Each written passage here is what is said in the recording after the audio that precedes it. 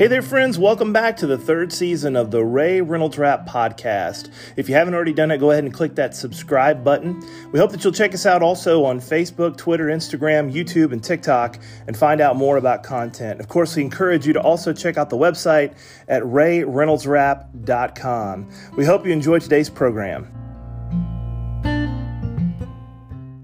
For our third season of the Ray Reynolds Rap Podcast, we've decided to do a couple of things that will help in you strengthening your own personal walk with God. And so one of the things that we're going to do is we're going to be very intentional in the way we present the gospel message. And we're hoping that through some of these lessons that you will have a desire to grow more spiritually. And to help us with that, we are going to deal with some tough questions. In some broadcasts, you'll hear me talking about subjects that maybe even your preacher or Bible class teacher is afraid to discuss because of basically the sensitiveness of that particular lesson. And the second thing that we're doing is we are encouraging people to read their Bible all the way through. And so to help us with that, we are doing surveys of New Testament books. Some of the lessons will be one lesson. Some of them will be 2 or 3 or 4 lessons, depending on the size of the book and the contents. But right now, we want to present to you one of those lessons on a New Testament book. I encourage you to grab your Bible and study along. If you got a notepad, piece of paper, highlighter, that'll probably help as you begin to make notes and think about how you want to read this book from cover to cover. And I hope that it's a blessing to you.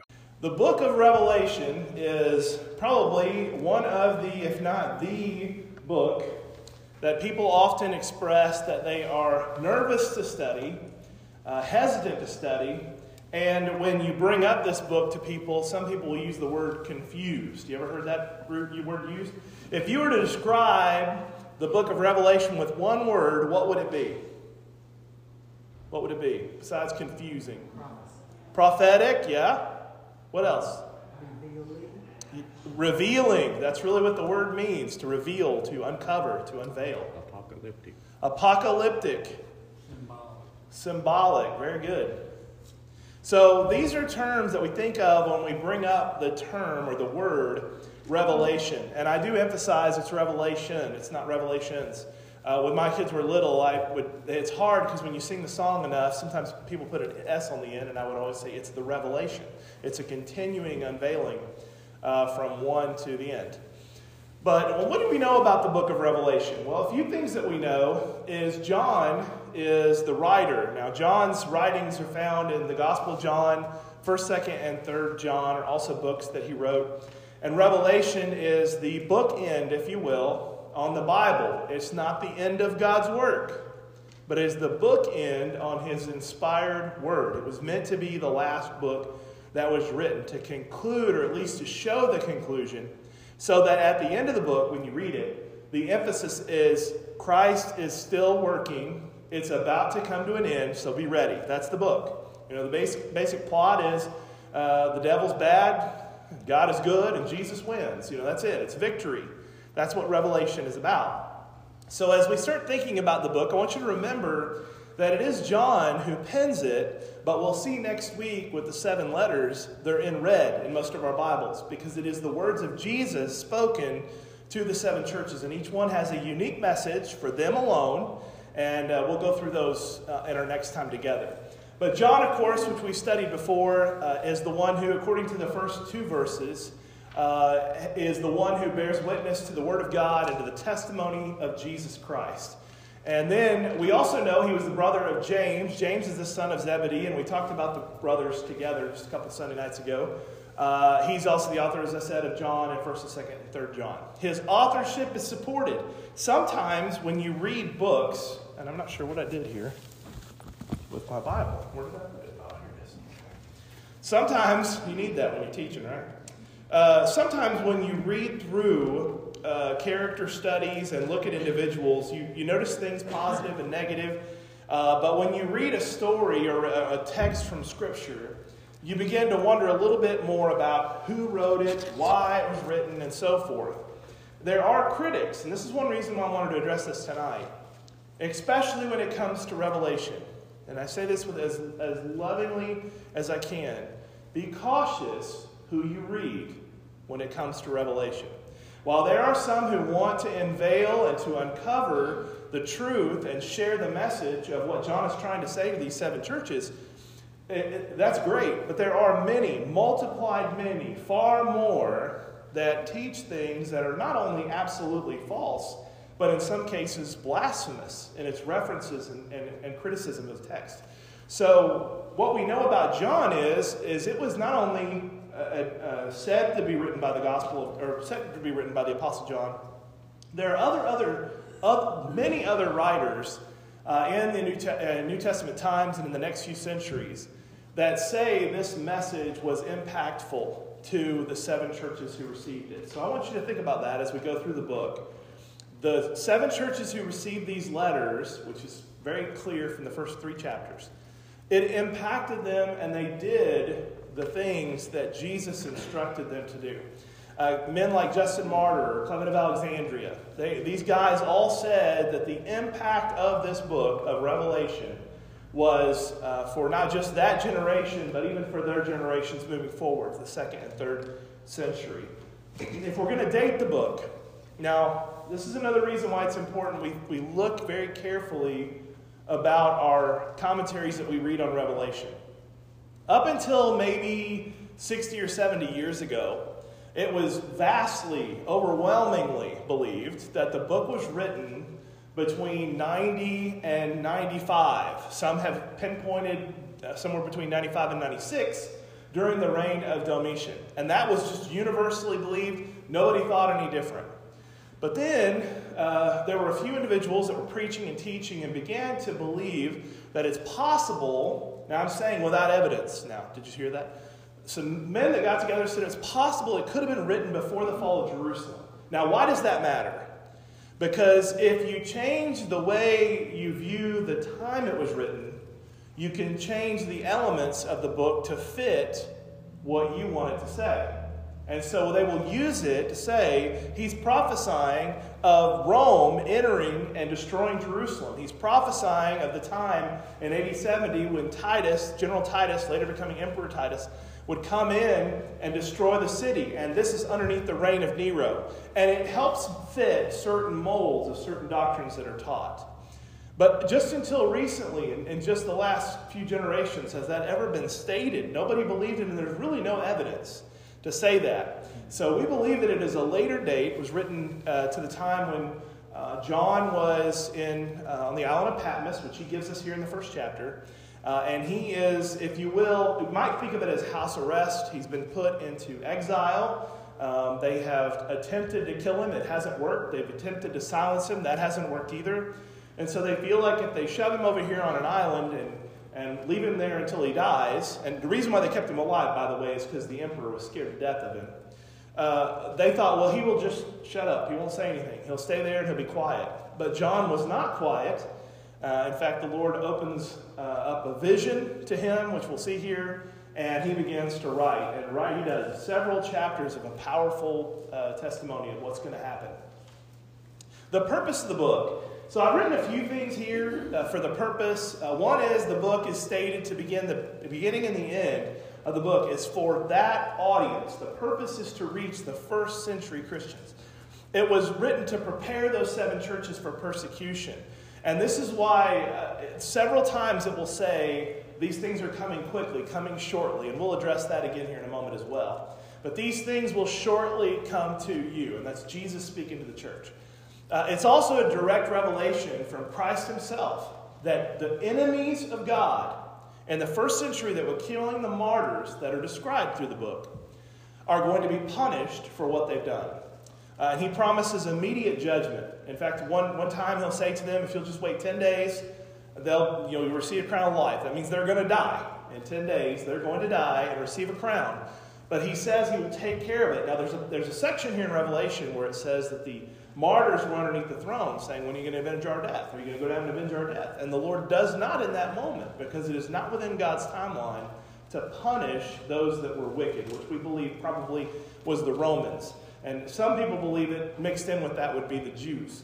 But nevertheless, these things are going to happen in the first part of the book is going to be happening in the first century. So it's a direct revelation from Christ himself.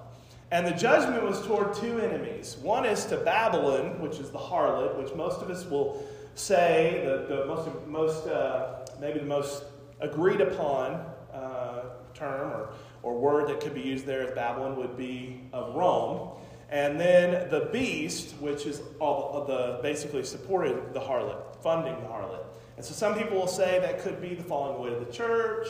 You'll hear a lot of those kinds of things, but we believe that it's basically describing Rome and also the influence of the Jews. And for faithful disciples, it is a book of comfort. There are 7 blesseds, which we'll do that at the end if we have time. And then we've got the views. Now, I'm not going to spend a lot of time on this because, as I said, we'll get off in the weeds. But there are basically 5 views. There's a new one all the time that maybe somebody comes out, but it can compare to one of these as well. One is the preterist viewpoint. That is that the book of Revelation was written to 7 churches that do not exist anymore. And the message was for them to do what he said in order to receive what he said they'd receive. Does that make sense? The second is the historist view, or basically the historical view. And that is that Revelation was meant to be a panoramic view of the churches through the ages. So let's say the first letter is written to the first age within the church. And the second letter is written to the second age of the church. And you'll see charts. I have one. I'm not going to put it up here because I don't want to confuse you. But these people who hold to this view will say that one stage was the first century church. The second stage was the second and third century church. The third stage was the building of the Roman Catholic Church. And from that point forward, there's a stage where it introduces Luther and Calvin until we get to the Restoration, which will be at the end of the last stage. So some people have the historical view. There's the futurist view. And this is, if you have any friends that are in Christendom, outside of the Lord's body, they will hold to a futurist view. And one of 2. And again, I don't want to wade out too far, but there are premillennials and there are postmillennials. And they believe that there's going to be some 1,000-year reign is taken literal, and that Jesus is going to come back pre-millennial before, and post-millennial after his coming, he'll reign for 1,000 years. Then there's the idealist view, and that is Revelation doesn't deal with any significant events. It's all figurative. Just read it, enjoy it, and there's nothing to apply. And the last one is the eclectic view. And that is, you can pick and choose whatever you want, whenever you want, however you want. And I don't necessarily recommend the Baskin-Robbins view, okay? I think that there is a specific thing that Jesus is speaking of. God would not have written to us in this way if he didn't believe we could understand it. All things are written for our learning. So those are the basic 5 views of interpretation for Revelation. Any thoughts? All right, we're going to get out of the weeds for a minute, but any thoughts? Questions? Comments? All right, let's go to number 5, which is the apocalyptic language. I don't want us to get too frustrated with the language that is used. There are terms that other books use that we're unfamiliar with. Maybe the first time you heard the term Rabboni, or Eloi, Eloi, lama sabachthani in Scripture. Did any of you go, no, I can't read the Gospel of Matthew anymore? Yeah. No, what do? Well, I'm interested in what that word means. What does it mean? There are several times, even in the Old Testament prophets, words or phrases are spoken.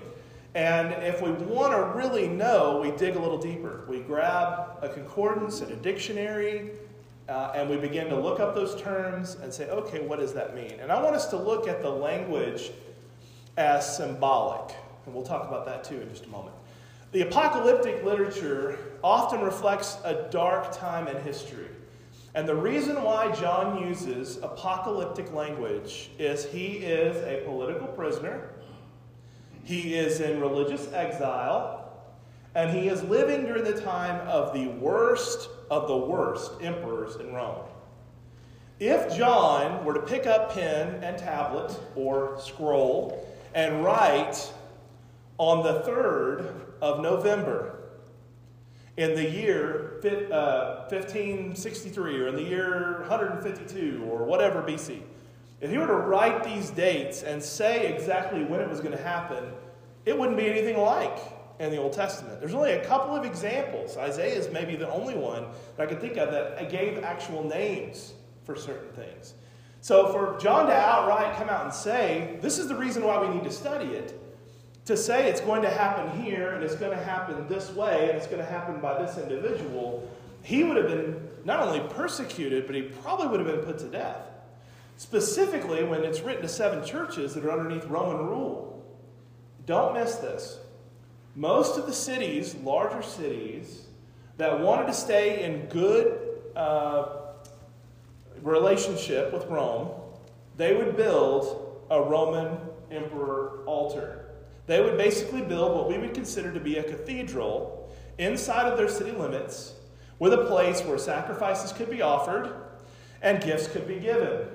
You could give your money there, you could sacrifice your animals there, and those cities who were willing to negotiate with Rome to build such a place, when it came time to collect taxes, when it came time to invade certain areas, if you were a city that was in good standing with Rome, they pretty much gave you a pass.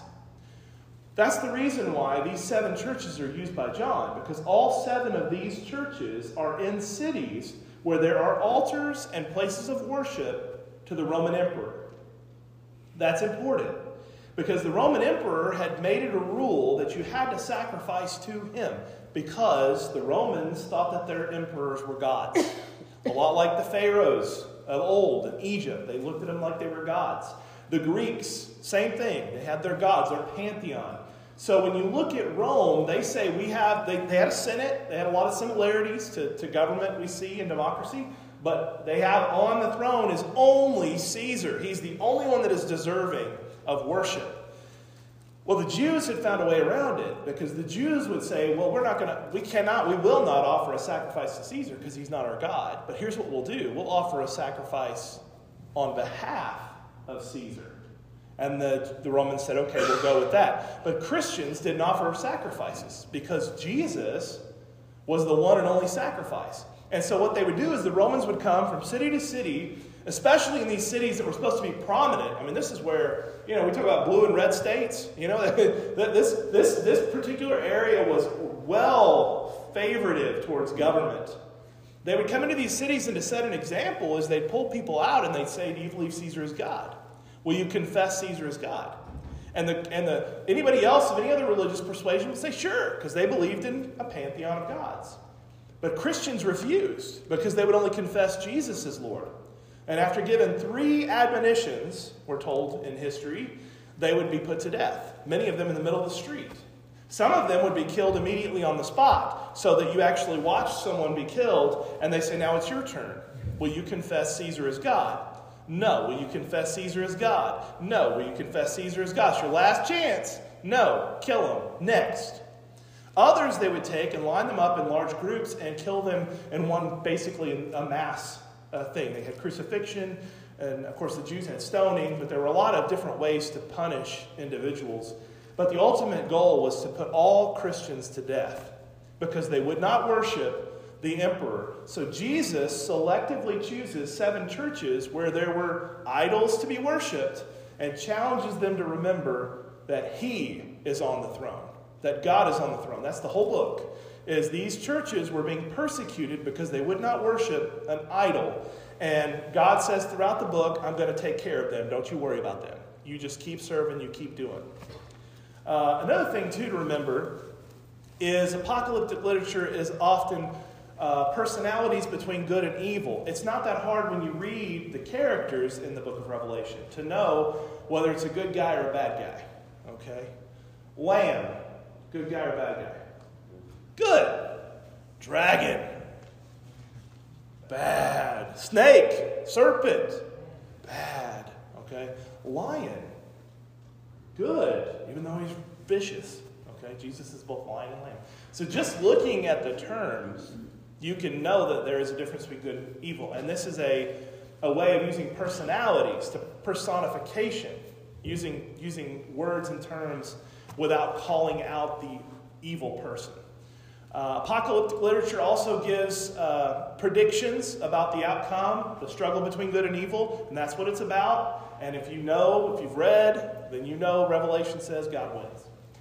Apocalyptic literature also allows a message to be given through visions. And this is one continuous revelation, but there are separate sections. Many of the sections actually tell the same story in a little different light. Does that sound familiar? In the way Jesus taught, he used parables.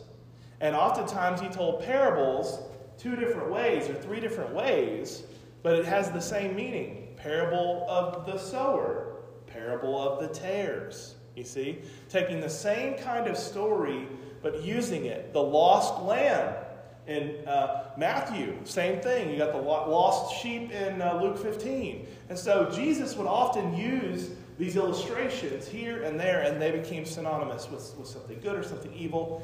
And this is just a series of visions. It's a series of bowls. It's a series of trumpets. It's a series of churches. And basically the same outcome every time. The apocalyptic literature also challenges the recipient to pay attention, to do your homework, to interpret the entire message.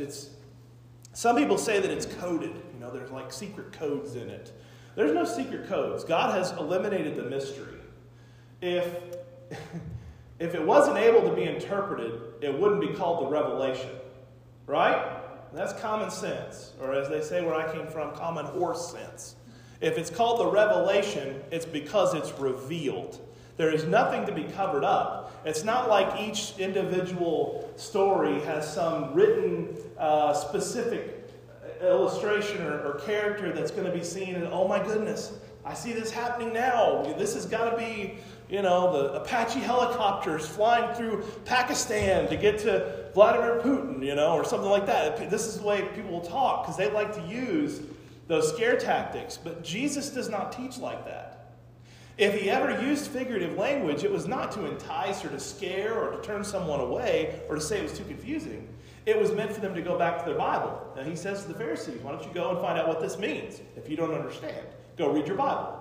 So apocalyptic literature is meant for us to do homework. If we want to study the book of Revelation, I would encourage you to do this. Clear a month of your schedule. Clear some time. Have a Bible open, same translation that you use. A Bible open to the book of Ezekiel. Okay? Keep it there, right? Take another Bible and open it up to the book of Daniel. Keep it right there. Open, easy to reference, easy to get to. Then you need Isaiah. Okay, take these prophetic books, have them open all around you. And then when you begin to read, stop at everything, every single word. Pull out a concordance and look where those words are used. John is very emphatic on Daniel. He uses Daniel a lot. We usually say he uses Ezekiel a lot. And there are some phrases and stories of Ezekiel. But Daniel's in there too. And there's a lot of really neat references back to prophecies of the Old Testament. So why are we fearful to study something that's apocalyptic? Or are we? Are we fearful to do that? What is the issue why we struggle with studying something that seems apocalyptic? You may not like the end product. Okay. If I don't know where I'm going, I may not like the end. I think most people just don't understand it. It's so confusing to them. Right. There's a lot of people that teach it a lot of different ways. And that adds to the confusion, right? I think that's the whole point of it, that a lot of folks are scared to look at it because there's so many different viewpoints. They don't know how to answer it off the top of your head, and it takes work to get to the answer. And if they're not going to do what you said and devote some time to actually figuring out the answers that we would do to something else, you don't even want to talk about it because then you're going to look like an idiot. Right. And the people who are saying, oh, this, if my car is unmanned at some point, there you go. Yeah. How do you answer that? Well, if I don't understand the apocalyptic language, if I don't understand the revelations, if I don't understand what's been fulfilled, how I can answer that, I don't even want to get in the discussion. Right. I do find it humorous, though, and maybe it's not, but I taught the teenagers several times, and when I was teaching them next door, Revelation came up. And I said, how many of you guys just go nuts over Harry Potter? Why is it you got to run and get in line? The books have been out for like 2 decades now. I know I'm old. But the kids, they will find a book or a series of books. and they will just dig right in. If you've ever read any of Rowling's stuff, which I do not recommend, by the way, but you can read it, study it, she intentionally leads you through where there are clues from book 1 that will not come out until book 5. And you know, good writers can actually look, they do this all the time with shows, TV shows, is they've got to kill a character off.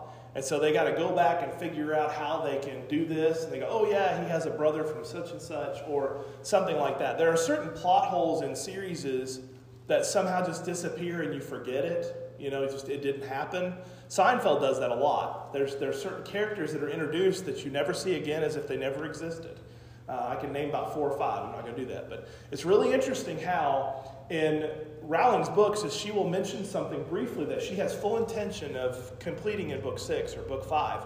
The reason why is because we like breadcrumbs. We like a good mystery. How many of you were raised on Scooby-Doo? Come on. Mystery Machine? I mean, we all know that, by the way, I'm going to ruin it for you. The first character that the team gets in contact with is always the villain. The very first one is always the villain. That's the way they wrote it. But we watched, wanting to see, how are they going to, who's the bad guy, you know? And it's, you know, hadn't been for those meddling kids, you know. But we loved mysteries. We loved them. How many of you read Nancy Drew or the Hardy Boys? You know, we love that kind of stuff. We dig into that stuff. We like the mysteries. You probably watched Dateline in 2020 and the History Channel and all these things. You like learning about all that kind of stuff. So God does us all this beautiful, wonderful favor, privilege, whatever you want to call it, to put a book in here that allows us to dig. If we really want to know the answers, they're in the book. And so we should not be, in any way, you should look at Revelation the same as you do the book of Hebrews or the Gospel of John, is there are intended messages that are supposed to be seen. And remember, again, just like Ephesians and Philippians and Galatians, those are written to specific churches at a specific time. Yeah. Just throwing this out there, I don't know if he's still got copies of it, but anybody who wants to dig into it, Brother Billy's got a book he wrote that about 10, 12 years ago, we did chapter by chapter study on Sunday night in here in the auditorium.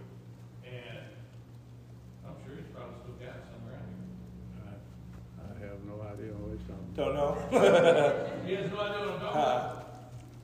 You probably know what you're talking about. I don't know what you're talking about. I remember that we did the series because when you were gone, you asked me to fill in, and I was like, oh boy. Yeah. It's on the computer. It is. I'm sure it's on the computer. The cool thing is, though, the more you dig in, the more you find there's more to dig. It's kind of like when you start digging for gold.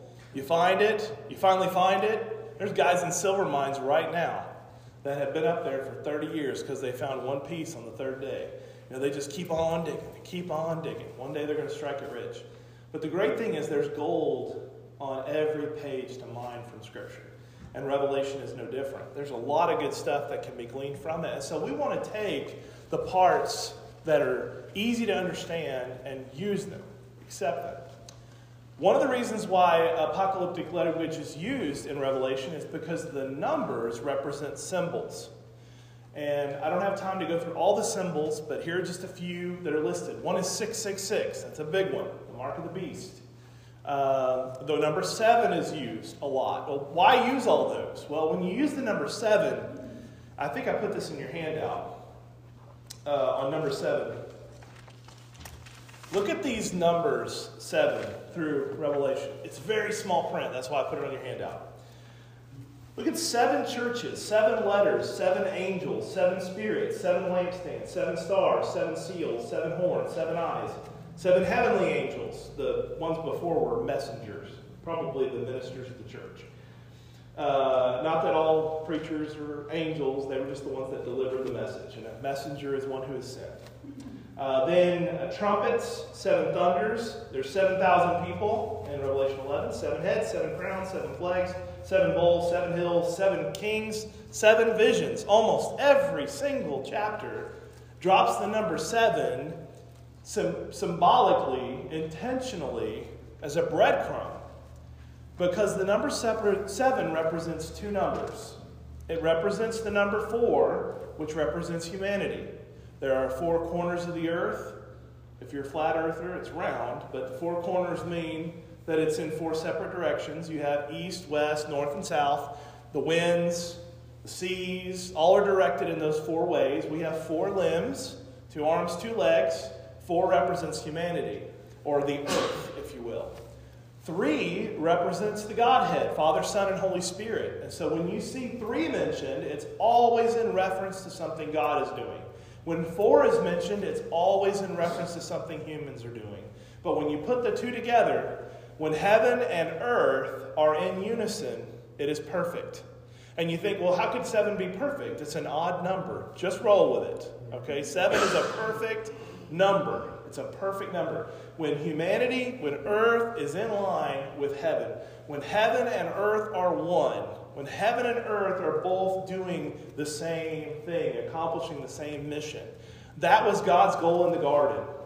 He gave Adam and Eve a specific task to tend to that perfect paradise that He created for them.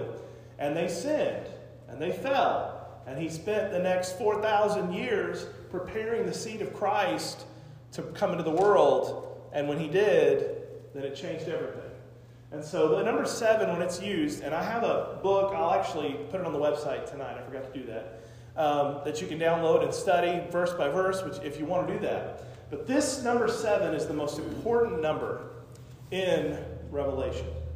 You're going to see also numbers like 10 and 12. When 12 is used, it is often in reference to something God has done with a group of people. There are 12 elders, or 24, which is double, 12 apostles, 12 tribes.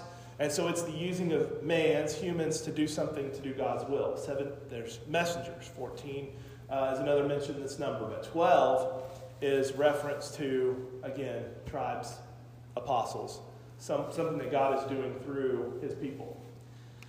Now, to help us understand how figurative language works, let's use an illustration we're probably familiar with. How many of you, without even looking at the verse, you probably can't read the verse on the screen, can tell me what this is from? Daniel chapter 2. It's from Daniel chapter 2. Verse 44. That's right. And it's referencing the 4 kingdoms and the falling apart of those kingdoms. And so when you see the first one, you have the head of gold, which represents the Babylonian Empire. And I think I put this in your handout. Yeah. The second is the chest of arms of silver, which represents the Persians who would come in, and they were there for a short time, basically when you look at all of them in a whole. And then you have the legs, or at least the thighs of brass, which is Greece. And then you have the iron, which is the Roman Empire, the strongest of the empires. And it would be during those days, Daniel says, that iron will mix with clay, and a great rock cut out of the mountain would destroy the feet. And it would basically ensure that there would be no kingdom like any of these before it. Because the kingdom that is being established in that day is the church. In Matthew 16, Jesus reflects on that, telling Peter he's made a good confession. And then he emphasizes to him that his kingdom is going to come. His kingdom is going to be built. And Peter has the keys to the kingdom, which is the church.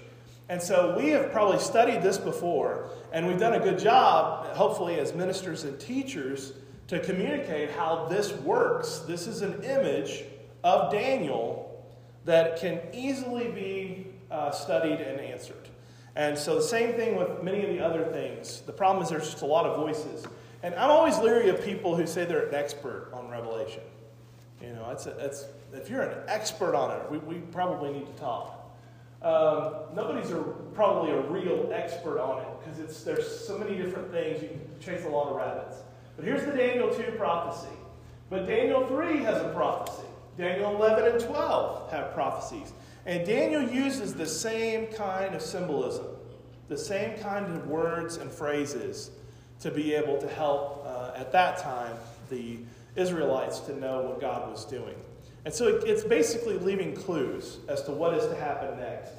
And I remind you that these clues, these breadcrumbs, are intended to help the early church. And you're going to hear me say that a lot this week and a lot next week. The emphasis is to be made on the early church.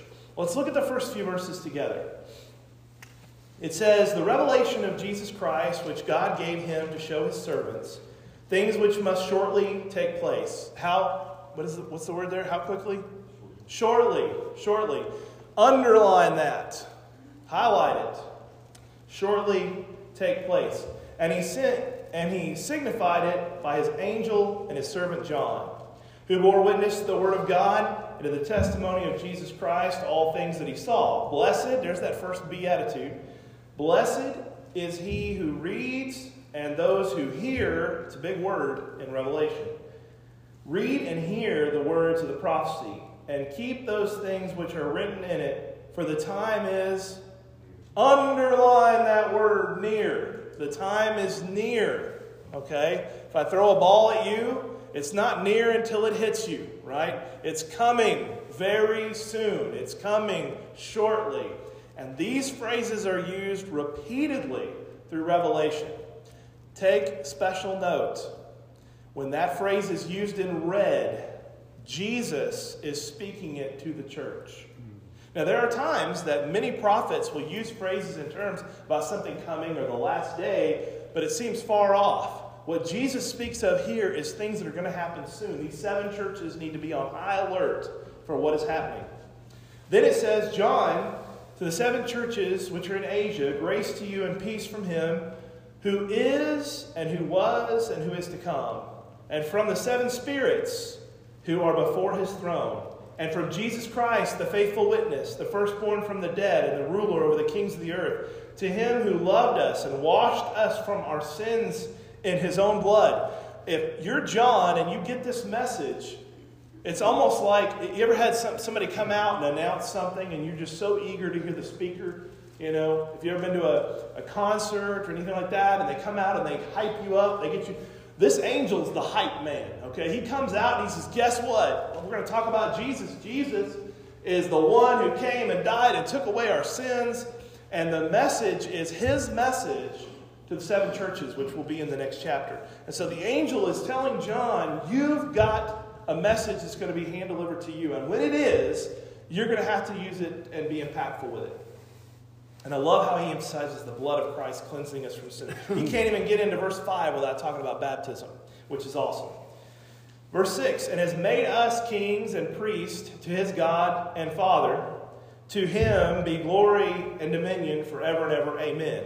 Behold, he is coming with clouds, and every eye will see him, even they that pierced him. And all the tribes of the earth will mourn because of him. Even so, amen. If you have a friend that is premillennial or postmillennial, tell him to read the first chapter again. Read the first chapter again. He says these things will shortly come to pass. They will happen quickly, and every eye will see it. There's no secret rapture where a few people disappear. It says when Jesus does what he's about to say he's going to do, and this happens in the first century with with the work that's going on in the early churches, and then in the end when we get to chapter 20. Yeah. I got a book that disagrees with you. Okay. It's entitled 88 Reasons Why the Rapture Will Occur in 1988. Okay. Did it happen in 88? I think they missed it. He definitely missed it. But you will have people that will tell you that, and this comes from teachers, really just my personal thoughts. I know I shouldn't offer my opinion too much from the pulpit, but my personal opinion on this particular subject with Revelation and the views of Revelation is that there are certain preachers and that regularly do this. They use phrases and words and terms and identifying markers of things, interpretations of things that are so high and so above everybody else's head that the only way you can get the real answer is from him or her in some cases. And so if you have someone who says, this is what this means, and you say, well, I don't know that it means that. Oh, you think you know better than I do? Because I'm telling you what it means. And so it's more of a power thing. This is how they sell books and get donations and so forth. But it's clear from the first chapter, when this happens, it's not going to be done quietly. Then it says, behold, he's coming in clouds, even those who pierced him, and all the tribes of the earth will mourn because of him. Even so, amen. I am the Alpha and the Omega. It's red now. Jesus is speaking. I am the Alpha and the Omega, the beginning and the end. He was there in the beginning. John 1 says he was. And it says it in Genesis chapter 1. It says, and the Spirit of God moved on the face of the earth. And remember, John talks about how that in the beginning, everything that was made because of him, through him. So Jesus was there. He says, I was there at the beginning, and I'm going to be there at the end, says the Lord, who is and who was and who is to come, the Almighty. So a description that's used of the Father, Jesus now uses in reference to himself, who is, who was, and will always be. Now, verse 9. I, John, both your brother and companion in the tribulations. What is he to the people in this? Like, write that down. Underline it. Companion. He says, I'm in this with you. Methuselah was 969 years when he died. How old would John be if he were still waiting on the coming? If John were still waiting on Jesus to bring victory, if you will, these 7 churches, he'd be a couple thousand years old, right? Jesus says, I am coming. In other words, he is going to do what he says he's going to do. He's going to keep his promise to these 7 churches. Now, that doesn't mean that he's coming back for the whole earth. What it means is he's going to bring judgment. Joel talks about a judgment, which happens on the day of Pentecost. There are days of judgment where God brings judgment and he brings it upon individuals, but he is not bringing the final day until the end. Revelation 20. There's a lot of them that's preaching that we're waiting for the tribulation. Yeah.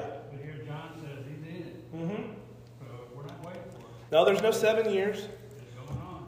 When I lived in Idaho, we had some members, their parents and brothers and sisters, bought houses. This is how strategic it was. They bought houses that had dirt basements. And they bought special lighting, and they planted gardens in their basements. They had corn, tomatoes, you name it. They bought big houses with dirt floors in the basement, special lighting to grow their own vegetables. They started food because guess what was coming? Y2K. You know? In fact, we were all panicky, freaking out. Some of you probably remember that. And basically all that happened was they were saying, oh, the computers are going to shut down because it doesn't understand how it can be 2000. It's the 1900s. And they just never thought we'd get that far along. And all basically happened is you pushed a button and everything reset to 0. I mean, it's so easy a child could explain it. But they panicked. And they built these gardens underneath their house. And they took all their money and traded it for gold. And they basically hoarded up in their house. Well, there was one guy who did that up in the New England states not long ago, came out of his cave. He'd been in there like 20 years. Yeah. Couldn't believe the world was still standing. What had he been doing for that whole time? He hadn't had television. I guess he read a lot.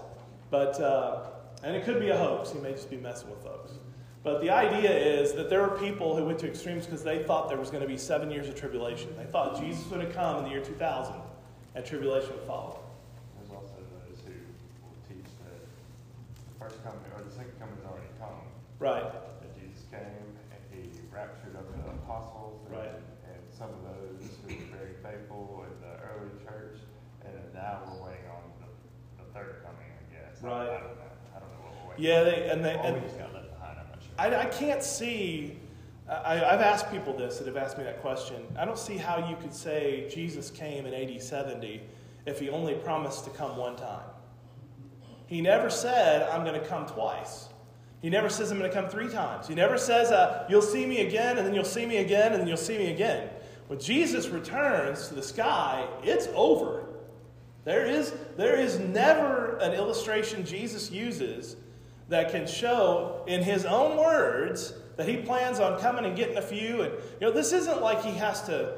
Heaven is large, but you don't have to carpool 6 or 7 times to get there. We're not waiting on the train to get here. We're not waiting on I hope I'm on the caboose when he comes. It's not like that. This isn't a subsystem. This isn't a train system. The skies open. 1 Thessalonians 4 and 5. Those two chapters tell us a lot. The sky opens. The trumpet sounds. Christ receives us. He never touches his foot on the earth. He receives us in the sky. And we go home. That's the way it is. It's not meant to be complicated. But people will use these to complicate it. One thing that you got to keep in mind when you're trying to figure out what different things are, whether it's Revelation, wherever else, whatever it is, it will not contradict another biblical truth. That's true. And when you go to passages that talk about the dead will rise first, we will be called together in the clouds to stand at judgment. The earth will burn with a fervent heat, all will be melted away. Nothing in Scripture is going to contradict another biblical truth and make it to be false. So if my understanding of something does not jive with another understanding of something, one of those understandings is wrong. Correct. And so you can't hold to, oh yes, I believe in the biblical judgment and us going to the clouds and oh but wait. Right. Some of them aren't been sucked up. Yeah. Well, and the misunderstanding of the rapture is based on a misunderstanding of the verse where it's used. Matthew basically says, Jesus says, woe to you on that day when judgment comes, because some of you will be nursing children. Some of you will have to walk a long distance. And that is a reference to the fall of Jerusalem, because they had to flee to Masada to get away from the Roman persecution. And so he says, some of you will be taken, some will be left. That doesn't say raptured. It means that some will be arrested and some will not be. Because there were certain people that were higher, we might say, on the watch list. They were wanted for being a follower of Jesus Christ. And so some were spared. And Jesus says, woe to those women, to the ones who were nursing babies, that they have to take their children and flee to the mountains, to Masada. It's a prophecy of AD 70. And we do have people, even within the church, that say Jesus came back then. And I have asked this question to all of them. Then what does that mean for the rest of us? Is he coming again? Or are we just stuck here?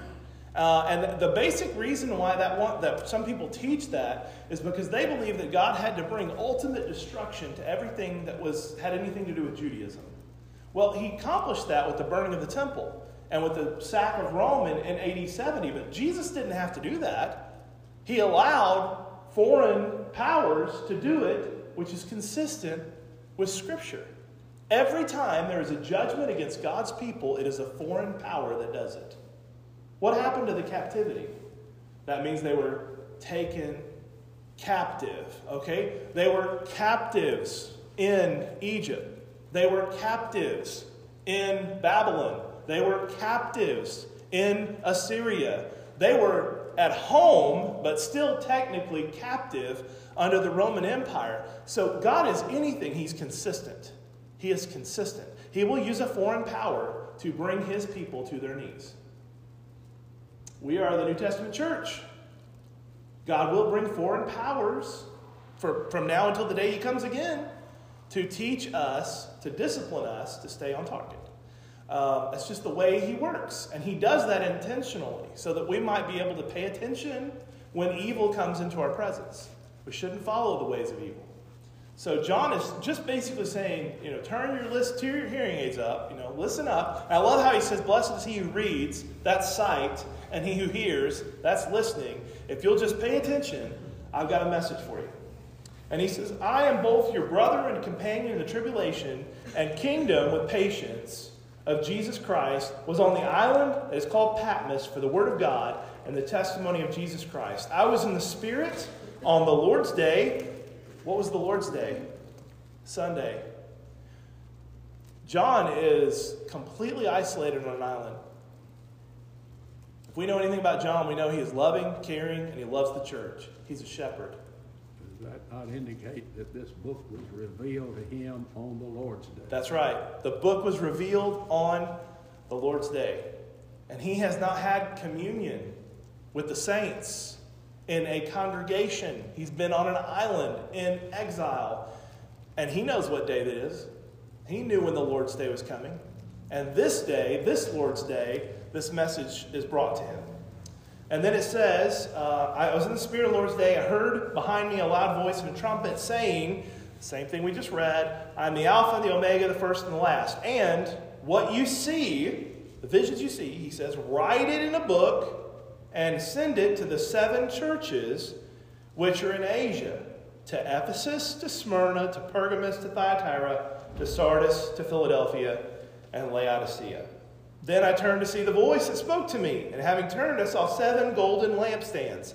And in the midst of those 7 golden lampstands, one like the Son of Man, clothed in bright garment down to the feet, girded about the chest with a golden band. His head and hair were like white as wool, as white as snow. And his eyes like a flame of fire.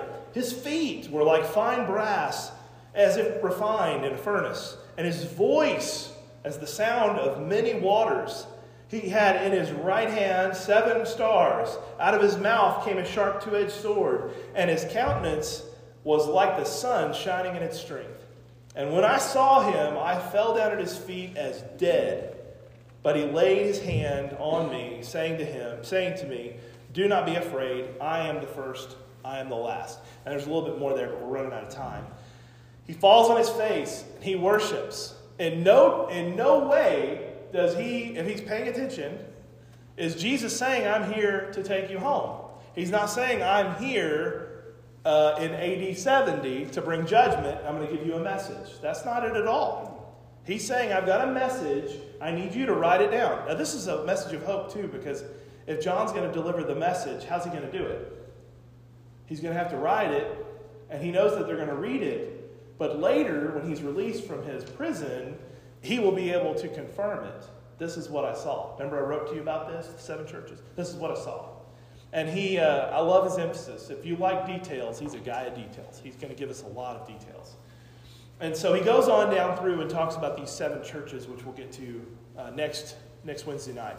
And we're not going to wade out too far into the middle of Revelation, because I do believe that a lot of the message, up to chapter 20 at least, was intended for those 7 congregations. There's a certain level of persecution that escalated throughout their history in the 1st and 2nd century. All right. Ray? Yes. A Baptist preacher by the name of Ray Summers has a commentary he wrote on the book of Revelation.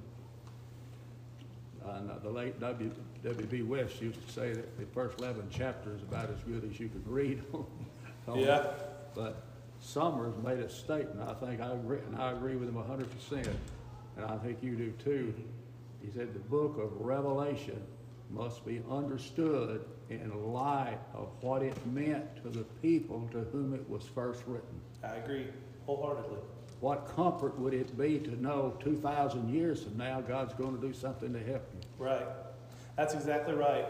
And I think that's where we leave it tonight, is that if you call me, and that's what the martyrs and the Christians in the first century are doing. They're calling on God. You know, if you're calling on me, let's say Jeff calls me, says, Ray, I need your help. No problem, I'll be there. And I'll tell you what, when I come, I'm going to bring this and I'm going to bring that, and I am going to, okay, great. And I show up to help his great grandchildren.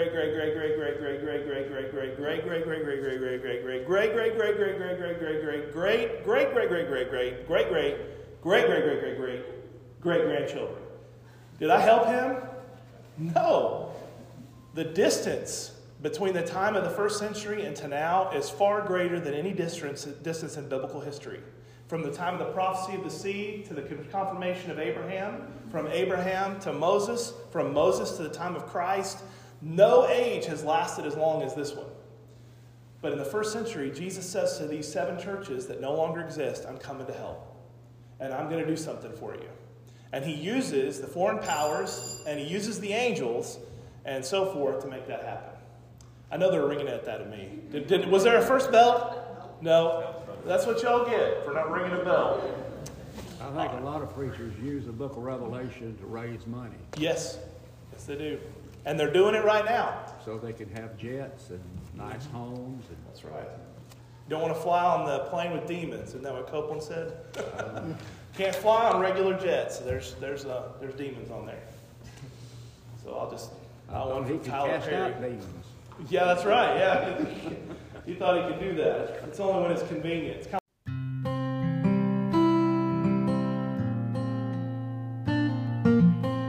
Thank you for tuning in to the Ray Reynolds Rap Podcast, and specifically this study of New Testament books.